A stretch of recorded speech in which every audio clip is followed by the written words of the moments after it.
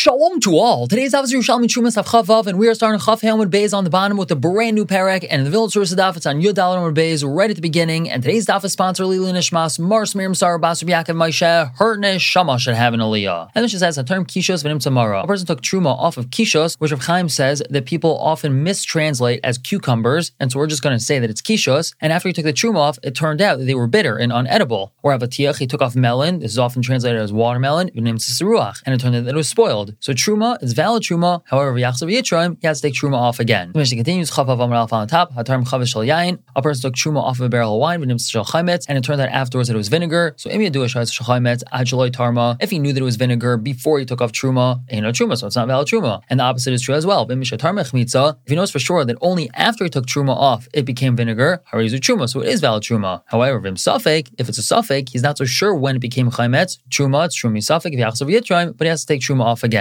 And since both these trumas are safek, harishayna ein medamas v'fnei asma ve'ein chayav ala chaimesh v'chein hashniya. The first one does not create meduma by itself, and he's not chayav chaimesh for it, and the second one as well. We've explained this previously. The meduma is when we have truma that falls into chulin, and there isn't 100 chulin to be mevatel the truma, so the whole mixture is called meduma. And what the Mishnah just told us is that since both of these trumas over here are safek, we don't know which one is the real truma, so therefore neither of them are going to create meduma by themselves. And if a non-kain eats it, he's not chayav to pay the added chaimesh that he usually would be chayav if he ate vadai truma. And the Mishnah continues explaining, if one of these trumas falls into chulin in medamason, it doesn't turn into meduma. Let's say the other truma falls into a different place in medamason, it doesn't turn into meduma. However, if both of them fell into the same place, then it does turn this mixture meduma only according to the smaller one of the trumas, meaning the second truma that he took off, which is going to be smaller than the first one. So if there isn't enough chulin to mevatel that second truma, then it's going to be meduma. And we quote the Mishnah term kishas v'chulu, and so another Gemara explains, it makes sense to say that he took truma off of a melon, and afterwards it turned out it was seruach, because it's possible it didn't grow like that, and it only became spoiled afterwards. But the Mishnah also said that he took off truma from kishos, and afterwards it turned out it was bitter. Well, how can you say that afterwards it turned out it was bitter? Wasn't it bitter originally? Kishos doesn't grow regular and then become bitter later. If it turns out later that it was bitter, that means it grew bitter and it never was sweet. So how can we say that it's safek truma because maybe it was once upon a time edible? If he tasted it now and it's bitter, so it was always bitter, and that means that truma shouldn't be valid, even be safek. So Rav Yechon answers that what's the safek over here? Asu aisan kisafek eichel. It's treated as safek eichel, meaning you're right. If kishos is bitter, that means it grew that way, and the safek over here is whether or not a bitter kishos is considered eichel. So now, based off of that, Rav Yechon asked the following question: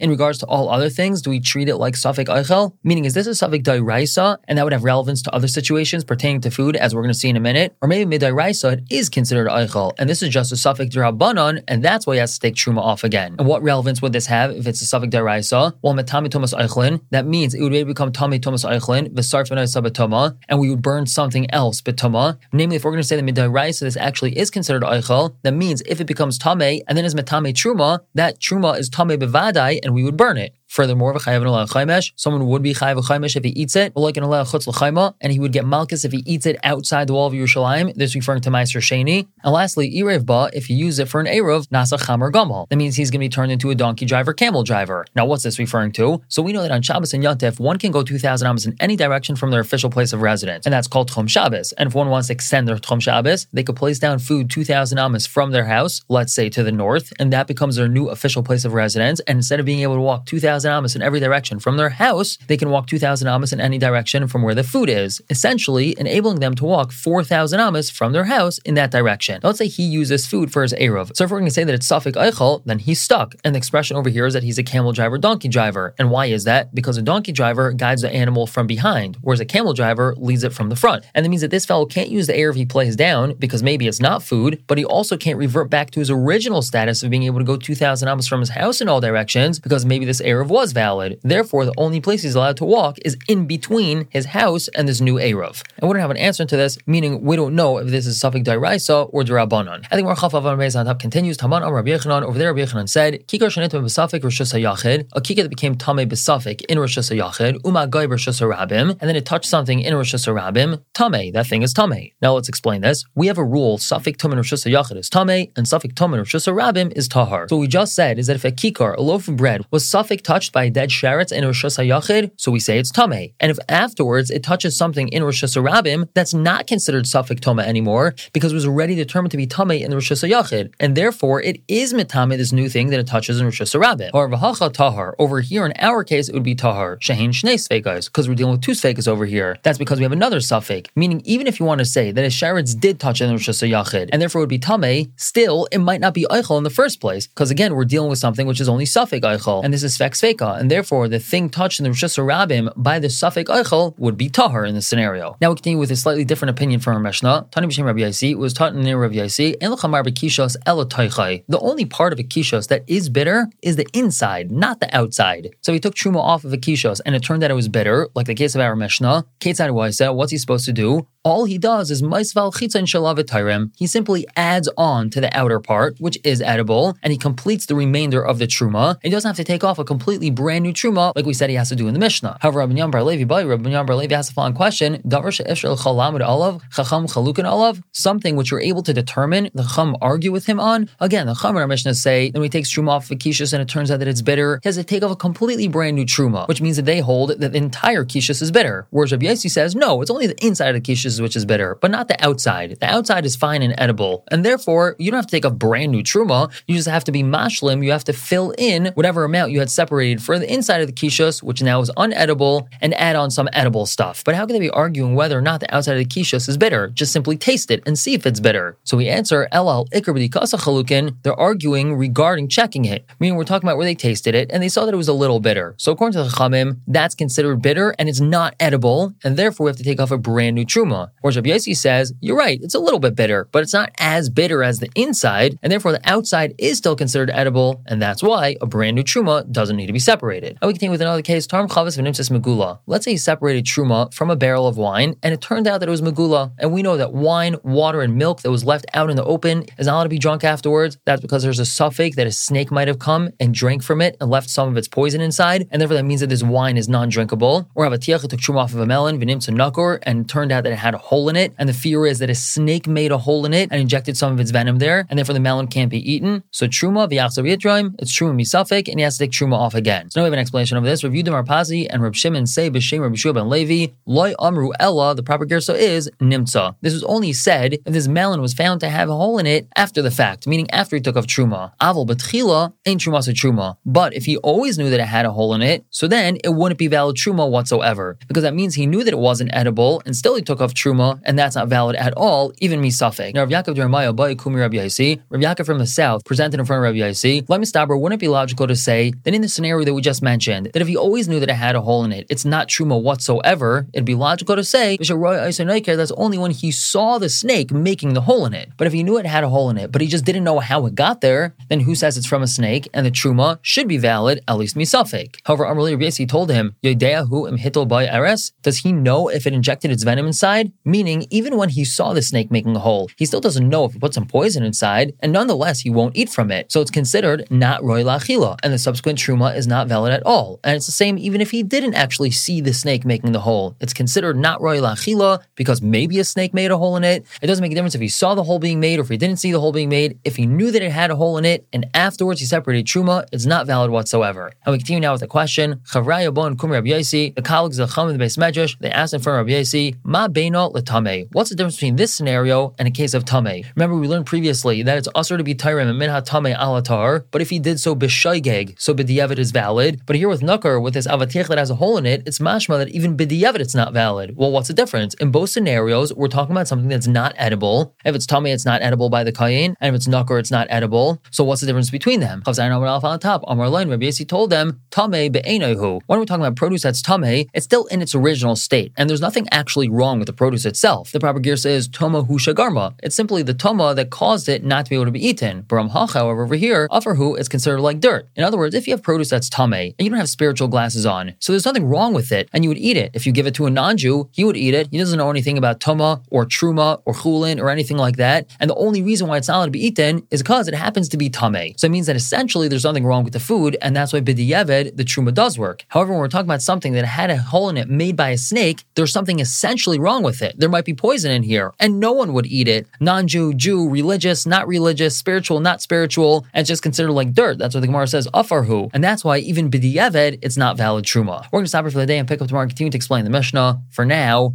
everyone should have a wonderful day.